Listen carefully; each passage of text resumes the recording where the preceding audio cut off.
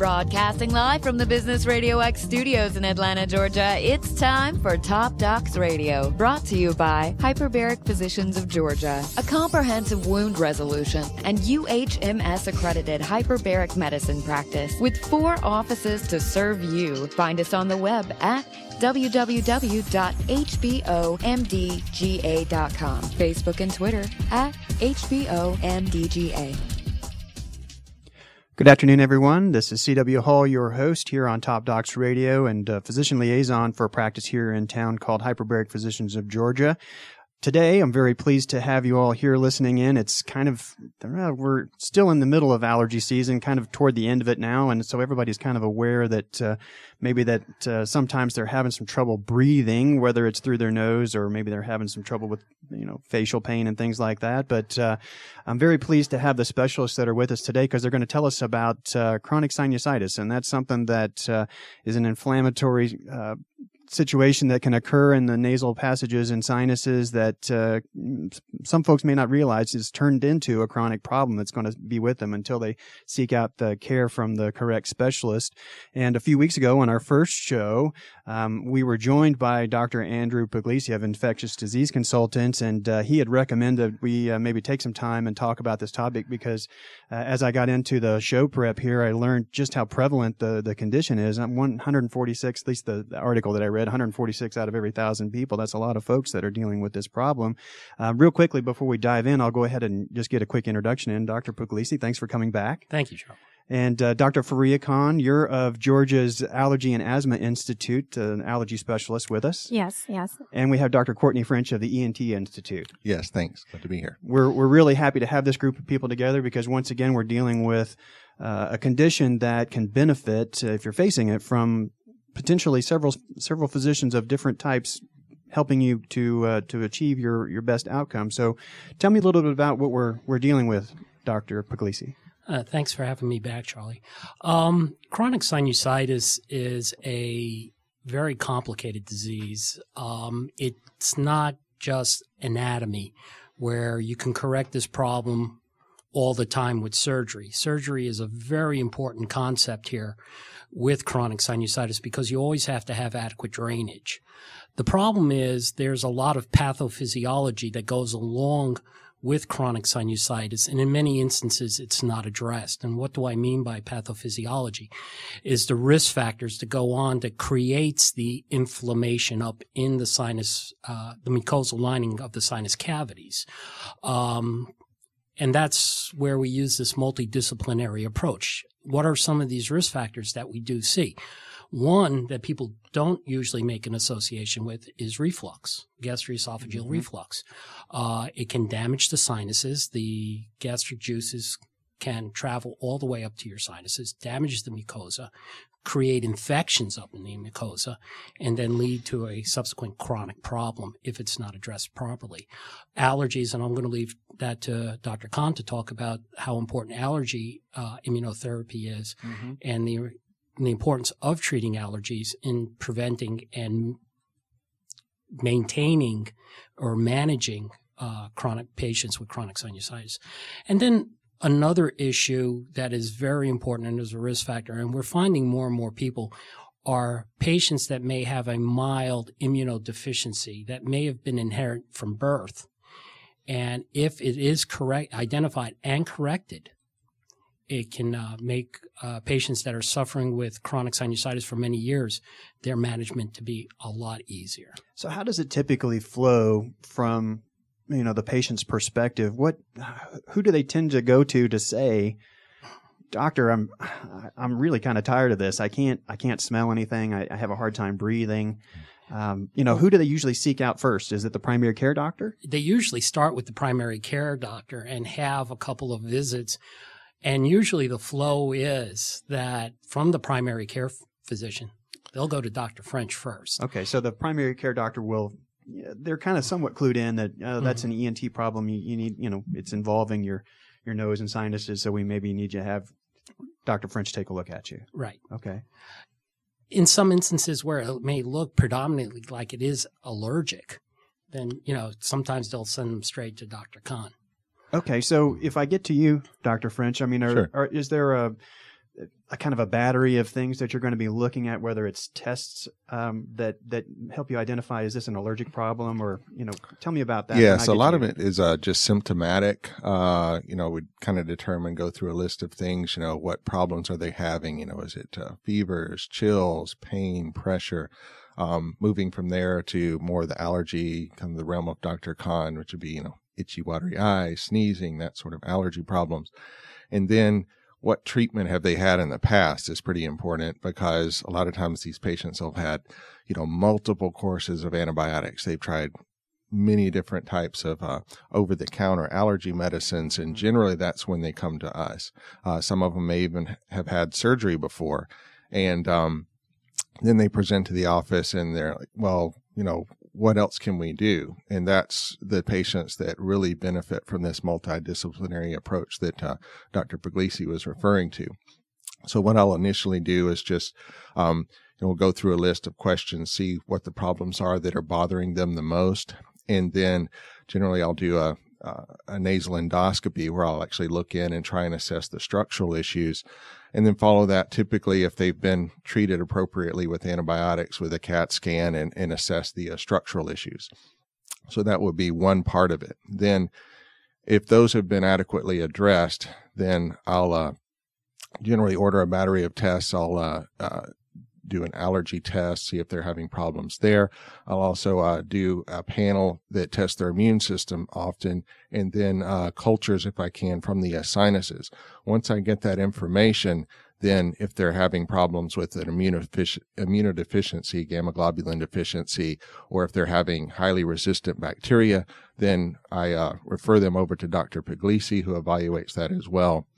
And a lot of times these patients will have such severe problems that they need to be addressed with aggressive antibiotic therapy, followed by surgical therapy, and then maintained with allergy therapy, which we refer to Dr. Kahn for. So are most of the patients that are coming for evaluation for, what turns out to be chronic sinusitis, it sounds like their symptoms are usually pretty severe. As I was doing some reading about what are the signs and symptoms that people experience when they have chronic sinusitis, that talks about things like, a stuffy nose, maybe not necessarily with a runny nose perhaps, but facial pain, headaches that come from sinus, their sinuses being full of drainage and having a hard time getting those evacuated.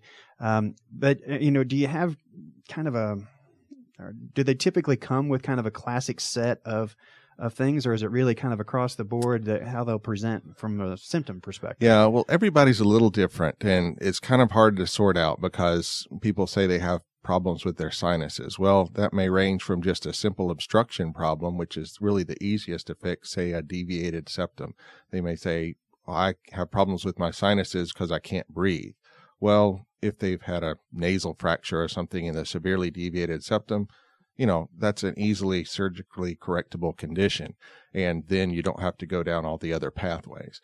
So that's what I'll evaluate. But if they have, the problem where they're having, yellow-green drainage versus clear drainage, those need to be sorted out because it could be anywhere from allergic fungal sinusitis, reflux. They may have problems with their voice or problems swallowing. To the itchy, watery eyes and sneezing, which goes along more with allergies. And really, it's just sorting out the underlying issues that are causing the problem, because these patients that have truly chronic sinusitis, which is defined as more than 12 weeks of a problem, then you have to figure out, why is there an issue and why are they not responding to the appropriate treatments? And that's where, again, we have to identify what the issue is and address that problem. Since we're here in the Southeast and we're full of grasses and flowering plants and trees of all kinds, conifers and hardwoods and everything that's obviously painting our cars and houses yellow, in that phase of time here, at least in the Atlanta area, can last for several weeks. How do you differentiate, the person that's having just a true allergy response to everything that we've got going on from a pollen and pollutants here in the metro area perspective to that, because it's, 12-week kind of is our line if you've been dealing with this. So how do we kind of determine, is it your testing that you're doing in the office when I come to you that says, oh, well, you're allergic to this particular allergen and this one and this one and this one that says it's allergies versus a chronic problem? When do we, how do we pull the trigger? Well, particularly actually, this time initially, the majority of what you get, the information is based on the patient's history. So, you go in, you talk to them, you're like, well, when do you have the problem? Every March I get this issue and it lasts for, 6 weeks while the early spring when the trees are blooming, or in the rest of the year, I'm fine. Or you might have a problem like, when we have a long period where there's, we've had a lot of rain, well, it might be a mold issue. And we kind of time it. Or in the fall, ragweed blooms. I'm fine the rest of the year except for the fall. So that's the initial thing. And, you can obtain a tremendous amount of information just from the history alone. And then using that, it goes back to what you just mentioned, then we can test. And once we get the testing, then we can see, based on our panel that they have, certain allergies, and they may be seasonal, they may be perennial. And we try and go from there. So that, if they've been dealing with it obviously before the allergy season per se really hits, then that's obviously a big clue, I suppose. And when we talked about the fact that the patient comes to your office and you're going to do some studies there, one of the ones you talked about was the nasal endoscopy. Is that something that you do down, is that a second visit that we schedule that, or you can do it right there? No, it's done right immediately the first visit. It's a very easy procedure. We use a small 4mm fiber optic scope and look into the nasal cavity right there with a little decongestant spray, and I can see at least the anatomical structures inside the nasal cavity, see if they have nasal polyps, which should indicate allergies, or if they have, purulent drainage coming from the sinuses, which would indicate more chronic sinusitis. And any other structural issues that might be a problem. And then, of course, the second level of that is the CAT scan, which gives us a view into the sinuses that can't be directly visualized. So it shows whether their sinuses are air-filled or fluid-filled at that point. Correct. Okay. When I was a kid, that seems like, and everybody goes through a round of allergy testing. I never really had to. I didn't deal with allergies too much, but back then I remember they'd talk about, they kind of poke you with a little gizmo that had the allergens on. Is that still how we do it? How do we test for allergies It now? is, and there are several different ways, and actually I probably should defer to Dr. Kahn so she could jump in here. But, the serial endpoint titration, which is kind of the prick test, is sort of that's a gold standard. It can also be done with the, you can do indirect tests through blood work and test for IgE levels to different things. And then there's patch testing, which can be done. Does that sound correct, Dr. Kahn? Yeah, okay. yeah, exactly. You do that test. You might do that test if I come to you first, and then that's when you would potentially pick up the phone and call Faria and say, "Hey, Dr. Kahn, I've got this patient. They tested positive for this, this, and this. Could you take over their management, or that kind of thing?" Correct. When do I need Dr. Kahn versus Claritin D? Right. So, first of all, thanks for inviting me to be on the show. I'm happy to be here. So it is complicated. I mean, going back to chronic sinusitis, like Dr. Puglisi mentioned, a lot of the times we do get the direct referral from the primary care physicians as well. And, people come in, they're having headaches or facial pain, or just they can feel the congestion in their face. And so the primary care physician will then send them to us too directly. If it's severe enough to where they're not really getting a whole lot of relief with the over-the-counter medications that are available, like you mentioned, Claritin or some of the other things, generic names would be fexofenadine, cetirizine, things like that, then, they usually send the patients to us to get further evaluation. And like Dr. French mentioned, the history tells us a lot about whether or not it could be an allergy. And then we can do testing to kind of verify that. The testing is prick testing, which you mentioned. Right. It's a very easy, it's fast. It can be done pretty much on the same day as you come in to see me. And it gives a lot of information. It's a very accurate test as to whether or not you have allergies. And allergies are so prevalent in this country that it's very likely that you may have one or two allergies. It's, 1 in every 3 to 5 people in this nation that has some sort of allergy issue. So it's really, really common. So if you are having problems with your sinuses, it's definitely worthwhile coming to the allergist and trying to figure out whether that's the issue. We're talking with Dr. Faria Khan of Georgia's Allergy and Asthma Institute and covering the subject of chronic sinusitis from the allergist perspective. How often would you say you're getting involved with the patient with chronic sinusitis? Does it typically start from an allergy, response that tends to persist for a few weeks and now it kind of transitions? It just doesn't go away. The body, for whatever reason, doesn't have the capacity that it needs for that particular causative agent to overcome it as an acute problem that's just maybe a few days, few weeks long, and now it's persistent. Is that how it tends to start, and that's how we get to you? Or it can be both ways, actually. I will sometimes get a patient from Dr. Puglisi or Dr. French that's had an issue for a long time and they've been seeing them, and then the thought is, well, let's go ahead and evaluate for allergy too, if in case this is an underlying issue. Or it can be the other way, as you mentioned, where I'm the first person to see it. I evaluate for allergies to see whether that's the underlying issue. And then if that's not the issue, then, I kind of get the advice from Dr. French and Dr. Puglisi as to whether the patient needs to go on and get some further evaluation from ENT or infectious disease. Allergies are pretty intimately related in some instances with chronic sinusitis. I mean, it can be mistaken for chronic sinusitis, and Dr. French kind of mentioned that a little bit. You can have a lot of inflammation in your sinuses from just being allergic to something that you're coming across, whether it's something that you come across all the time, more of an indoor perennial allergy, or whether it's seasonal. It does end up causing inflammation within your sinuses, meaning mucus thickening or mucosal thickening of the walls of the sinuses, and also mucus production. And that can lead to headaches and pressure and fatigue, and that can be confusing sometimes. Sometimes you don't know, is this a chronic sinusitis or is it just allergies or nasal allergies? So that's one way it's related. The other way it's related, which I kind of hinted at before, is that it's an underlying issue, meaning that by the person having allergies and having that inflammation, the sinuses get so inflamed that sometimes they can get blocked off. You have a lot of mucus and possibly air trapped into the sinuses. And then that can become a breeding ground for viruses, bacteria, fungus. Also, it can just be inflammation that just keeps going and going. So the actual idea of chronic sinusitis is somewhat mysterious. Sometimes we don't always identify an organism, that's causing it.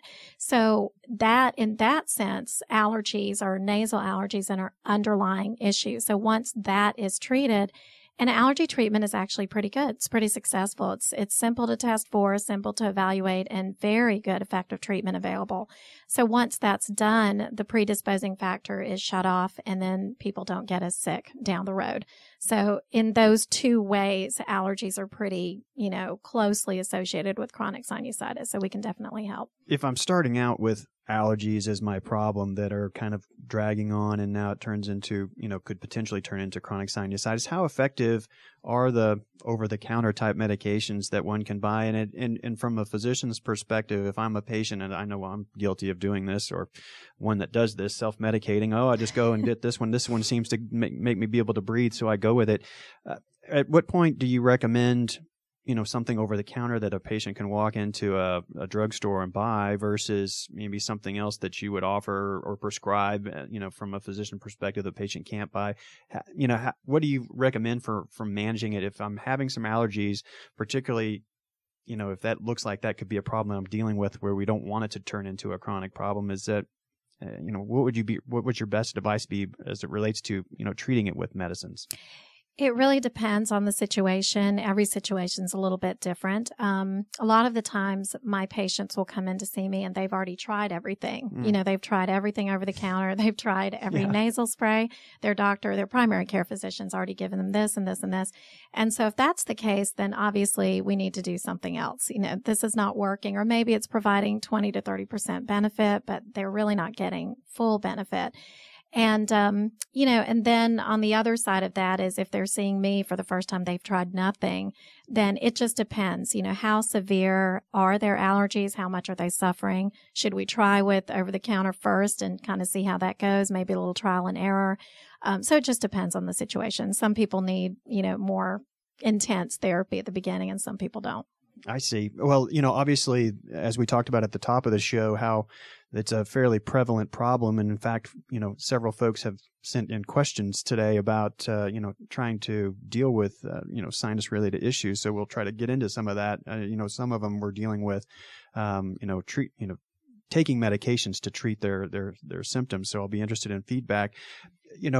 Dr. Puglisi, when I'm dealing with some sinusitis, at what point do I tend to get to you? When does somebody say you need an infectious disease person, dealing with this particular issue? I usually get involved when we start seeing some of the more strange bacteria associated with chronic sinusitis, when we get away from what is seen in acute sinusitis.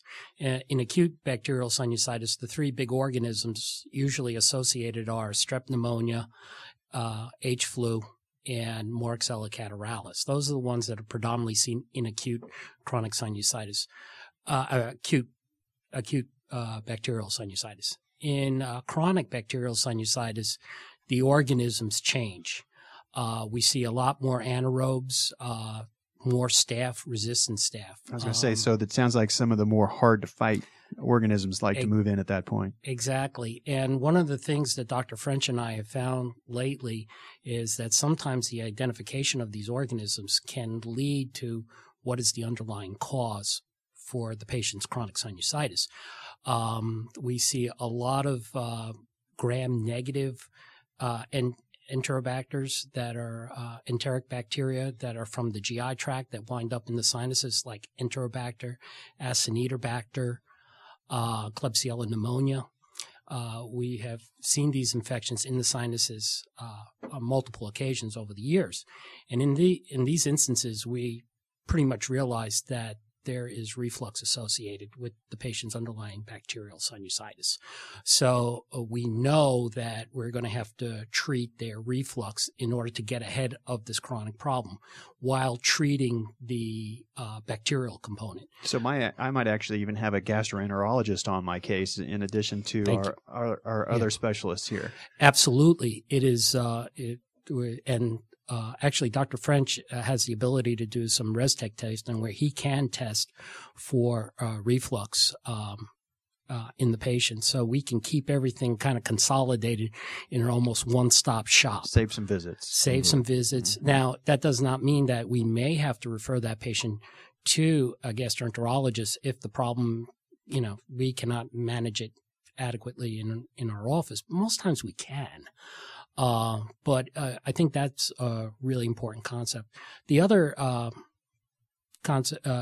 concern that we have when me as an infectious disease specialist has to get involved are some of the more resistant organisms like MRSA. We do see quite a bit of MRSA chronic sinusitis. Because that likes to colonize the nasal passages anyway, right? Exactly. Mm-hmm. And the problem is that sometimes if they have the genetic makeup to go on to form methicillin resistance, they may initially be just a methicillin-sensitive Staph aureus.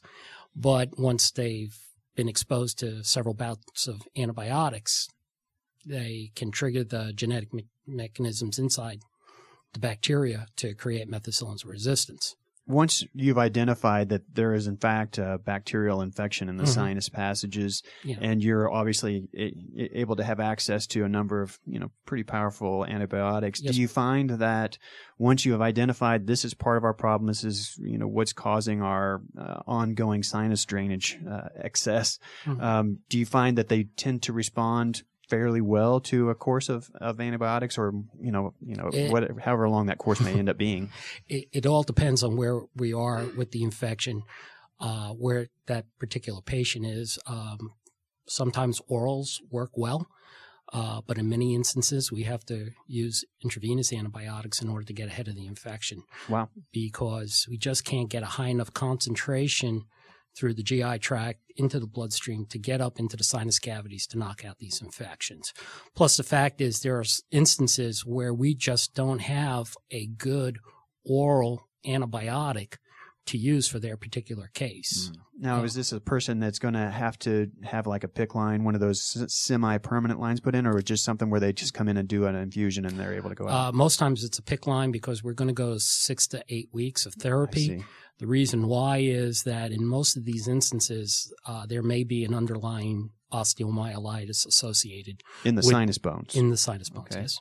So once we have that, we know we're going to have to treat for a long period of time because the turnover of bone is much slower than, let's say, skin or mucosa.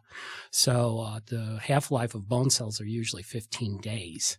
So we know we're going to have to treat 6 to 8 weeks in order to make sure we knock out the infection in the bone. The way I like to look at it is, let's look at it as a weed. Okay. Mm-hmm. You can go in with your weed whacker, which is usually what happens when you use oral antibiotics. We'll get the superficial layers to respond, but that root system or the bone is still infected and it's just going to crop up again. So now does that also, I know from, just our wound practice that when we have osteomyelitis, one of the things we have to do is get the necrotic bone or the dead bone out. Do we have to do the same thing, one would presume, to some degree with the sinus bones or no? Well, fortunately, because they're not as thick as other bone, and so usually we don't have to remove necrotic bone. I think, in some instances it's happened. I can honestly tell you 20, 30 years ago, that's what they used to do with chronic sinusitis, where they would open up the skull and remove the infected sinus bone. And wow. Yeah, fortunately, they do respond very well to intravenous antibiotics, and we're able to get ahead of it without removing bone. You're listening to Top Docs Radio, and we're talking to Dr. Andrew Puglisi of Infectious Disease Consultants and the specialist Dr. Faria Khan and Dr. Courtney French. We're talking about chronic sinusitis and learning about the various ways we learn what it is that we have a chronic problem, and we've heard a couple of times now different ways that we end up treating it. How frequently do we run into it being a bacterial problem versus an allergy problem versus, say, something environmental, just whether it's pollutants of some kind, different things like that? How does it break down? Is it really? It's kind of tough to say, but I think the thing you always have to remember when you're dealing with chronic sinusitis is that if you can maintain healthy mucosal integrity, you can stay ahead of having recurrent sinus infections or inflammation of the sinuses. Once you have a breakdown of that mucosa, and either through inflammation and whatever that trigger is, if it's reflux, if it's air pollution, allergies. We haven't talked a lot about allergic fungal sinusitis, which is a very big problem here in the Southeast. Now, is that caused by the kind of organisms that, you hear about folks dealing with either in their apartments or even their houses where they have some moisture problems and there's, they end up with some fungal infections in their home? Is that where the person ends up getting exposed to the fungi that cause the problem in the sinuses, or how do they end up with that? Yeah, it is, but it's not the only problem. There's a lot of mold out in this environment here in the Southeast. When we look at the Southeast, it's perfect. You got a lot of vegetation out here, high humidity, and again, I'm from the north, so this is not what I would call a winter, what we have down here. My mom up in New York, there was 4 or 5 months of snow on the ground. We don't have that here. We have a lot of leaf litter. So the mold, the temperature under the ground under that leaf litter is about 10 to 15 degrees warmer than what's the air temperature. So the mold is allowed to proliferate here throughout the whole year. And it's ubiquitous. It's in the air. So you're constantly inhaling this stuff. Now, do I have patients that do have mold problems at work because of flooding or leaks? Do I have problems, people at their houses, the roof leak, bathroom leaks, do they have problems with mold in the house and they need mold remediation? Absolutely. But it usually goes beyond that. It's what we find in the atmosphere also here in in the Southeast. Yeah, I agree with that. Oh, I'm sorry. No, go ahead, please. Yeah, mold is just like Dr. Puglisi said. It is everywhere. I mean, there are hundreds and hundreds of species of mold. So, people tend to think of, as you mentioned, the mold in the house and, I've got black mold on my wall and I had flood damage. But that's not necessarily where their issues are coming from. There's mold, just like Dr. Puglisi said, in the dead vegetation, in the soil, indoors that you can't see. And just like he said, the spores, it's the little mold spores that are floating around in the air. They're microscopic. You can't see them with your naked eye. In fact, I read a report once that's actually the most abundant thing in our air is mold spores. I wouldn't be surprised. I'd probably be very troubled to know all the things I'm breathing right now. And that was the question I was getting ready to ask when you spoke up, was that just because I don't have what appears to be an obvious mold problem in my home or my business, that doesn't necessarily mean that you're not being, we're all being exposed apparently, quite frequently and heavily, with exposure to mold. But I guess it just much like our allergic response to pollen, it's kind of a individual thing as to whether or not my body has the elements needed in my immune system to be able to combat mold landing in my nose. Well, usually, is that right? Yeah, it's the cation protein, eosinophil cation protein that's found in the mucosa of the nasal passages, that once the mold interacts with it, it just sets off a cascade of inflammatory changes. One of the things that also has to be remembered about this is that allergic fungal sinusitis usually can create a secondary bacterial infection. So you in many instances, we wind up treating both at the same time. We're trying to get rid of the bacterial infection while addressing the allergic fungal sinusitis. In a recent paper that I read, it just came out of one of the teaching hospitals down in Florida. They actually have shown that some people that have allergic fungal sinusitis, that the severity could be that they actually begin to get some mucosal involvement. And these are otherwise healthy individuals except for the allergic fungal sinusitis. They're not the patients with advanced AIDS that are getting invasive fungal disease. They're not severe diabetics that have mucormycosis sinusitis, which, we hear about and read about in our textbooks. These are otherwise healthy individuals that actually are beginning to show signs of mucosal invasion. So we know in those instances we need to be much more aggressive in our therapy with an antifungal agent, along when we're treating the bacterial infection. So when it comes to testing, we talked with Dr. French earlier about some of the things you're going to do when I walk into your office. We're going to do some allergy testing potentially.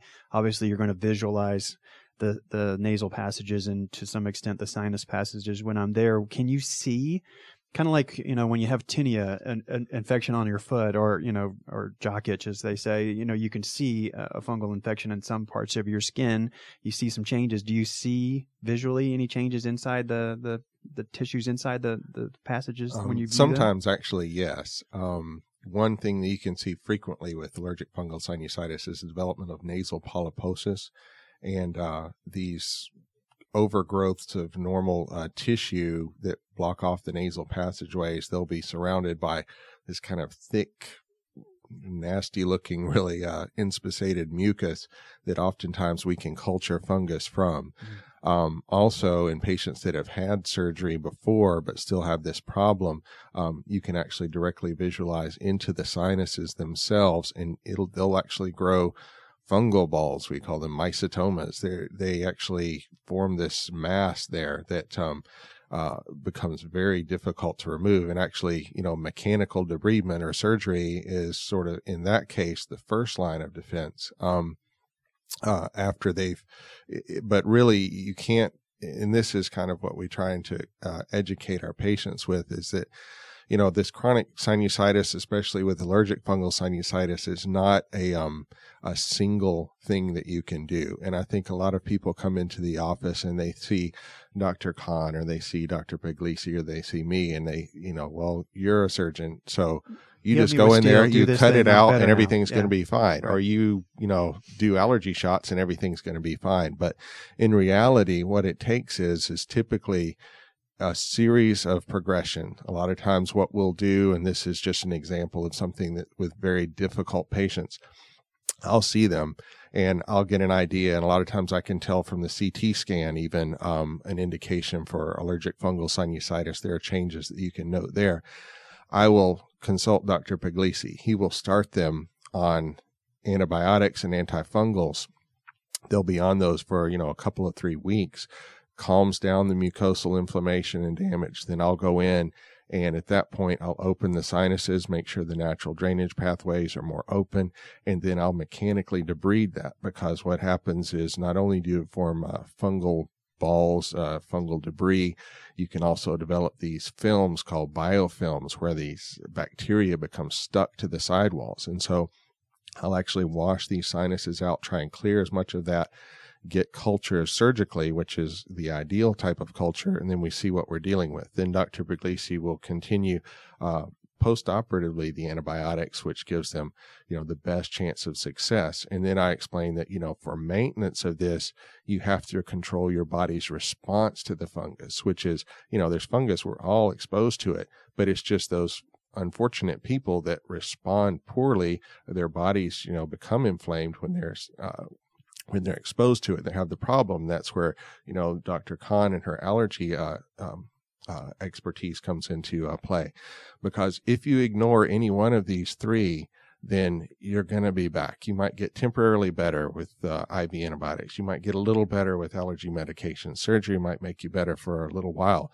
But if you're going to manage it, it's almost like having diabetes. You can't ignore it. You can't not take your medicines. You can't eat whatever you want. It's a lifelong problem. And the patients just really need to be educated that, this is not a one surgery, one antibiotic fix. You have to just realize that, and you can actually manage it very, very well from that. And that's knowledge. A question I was getting ready to ask, and you kind of answered my question there. We're talking with Dr. French about chronic sinusitis. So I was going to ask you if a sinusitis problem turns into what we're defining as chronic sinusitis. You're saying that it's essentially like diabetes or some other chronic disease. It's not chronic just because it lasted more than 3 months. It's actually now it's converted to chronic. So I'm going to do some ongoing management. Correct. From now on, now that it's converted to that sort of chronic problem. Right.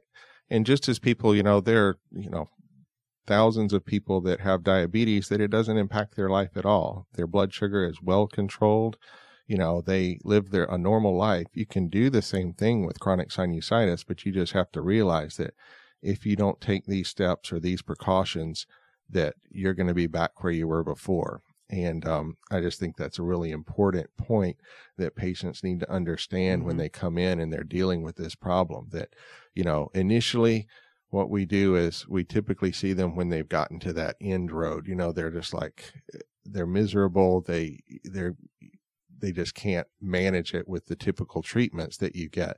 And at that point, we're very aggressive at getting ahead of it. But the long-term management, like I said, it really takes all of that to get it under control. But once you do, you can really get your life back, so to speak.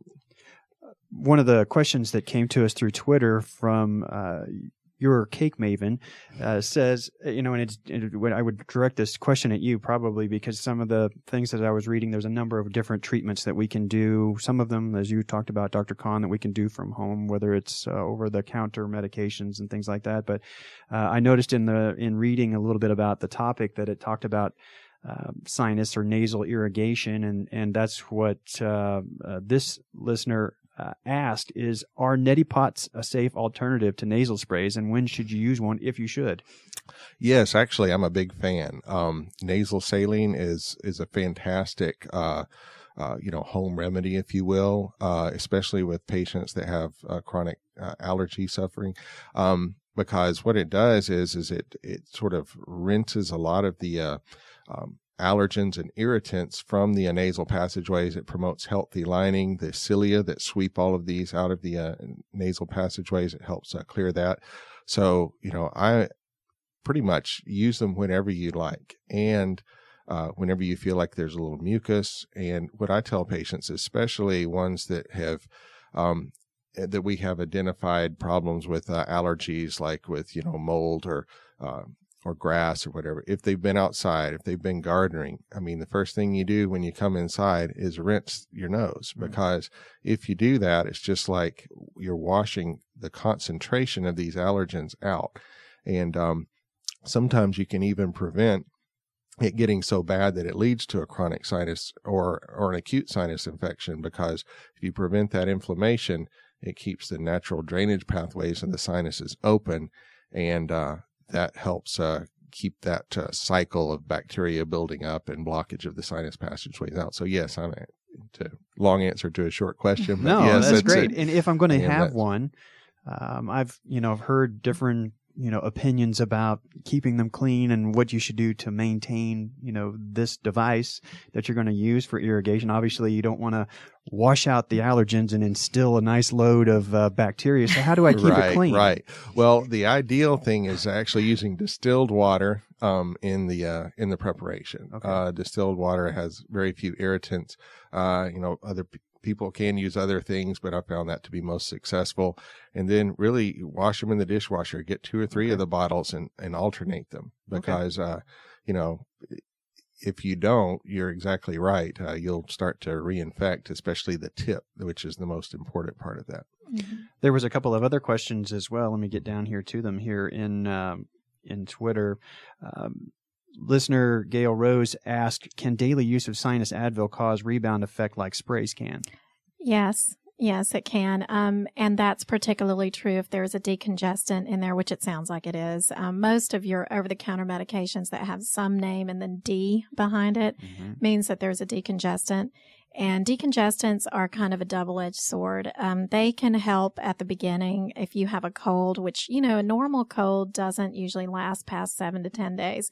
So if you're using a decongestant maybe 3 or 4 days during that time, then that's fine. It'll probably help clear your nasal passages out. So short-term use is okay for decongestants. For orals.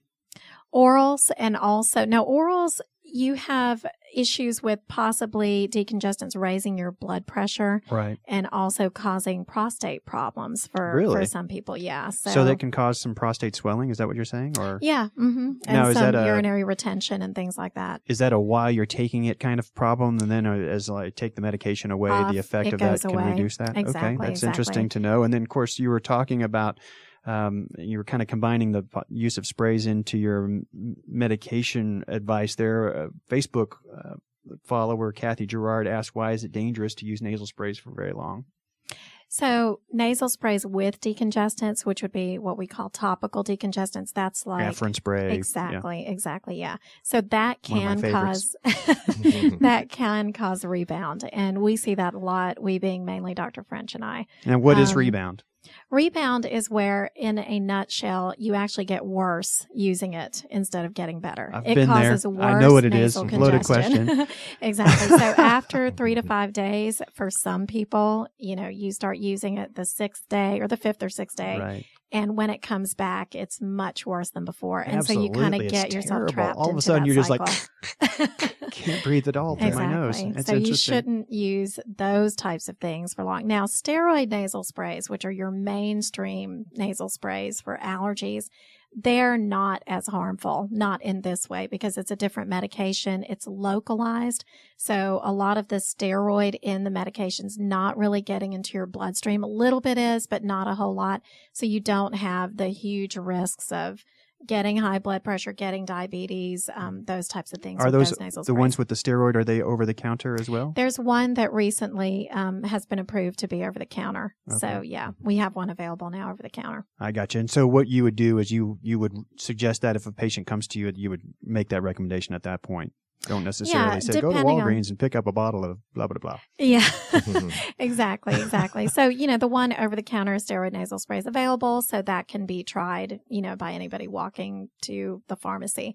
But, yeah, for topical decongestants like Afrin, like you mentioned, that is a no-no past 3 to 5 days. You can use it for a cold short term, but after that it gets to be. And it certainly sounds like problem. For our chronic problem, doesn't really sound like something I'm really going to be wanting to use very much. I'll be using some other things, either taking my antibiotics or you be prescribing medications and treatments along the way that would probably be more effective and less risky for me to have other problems related to my medicine. So we've been talking to the specialist today about chronic sinusitis, and as I'm always amazed, our time is going by. So before we go, I wanted to go around the table real quickly and just try to get some points for the audience, whether it's a physician that may be listening, but particularly for the audience member who may be either their loved one or they are dealing with, is this a problem? There's a chronic problem that I need to be seen. So I'll start with you, Dr. Puglisi, and we'll go around the room. What takeaway messages would you really like to drive home for somebody who's, I've been dealing with some stuffiness, it's been going on for a little while, what would you advise them to do? I would advise them to come and see our group, because I really do feel that we have a great model in how to manage this chronic complex problem. The take-home message I would give to anybody that has chronic sinusitis or they have a loved one is that we have to tailor the therapy and management to the individual patient. And I think that's where we really excel. We look at all the different aspects. If there is reflux, if there is allergic fungal sinusitis, if there is an underlying immunologic problem, if there is an allergic component, allergic rhinitis, we tailor their therapy management to that individual so that they can go on. And as Dr. French had alluded to, like diabetes, where it's not impacting their lives, and that they can go on and take care of, basically live a normal life, yet have this chronic problem, but manage it effectively. So if I'm not fortunate enough today to be in your care, I'm already going to somebody and I've been dealing with it for a long time, and maybe I haven't seen an ENT, I'm at an allergist, or I'm at one of these types of specialties that we're talking to today, and I have not been recommended. So maybe you should go and see Dr. So-and-so. You would suggest that they're getting some other eyes on their case, not just relying on this one particular type of physician or this one particular physician, even if I really like them. Absolutely. It's very good advice to go, particularly if this problem's going on, to be seen by maybe another type of specialist, such as allergy or ENT or infectious disease, if I'm not already seeing one of those. Right. Okay. How about you, Dr. Kahn? What would you say to the patient listening? This is something I really think you need to pay attention to as it relates to your...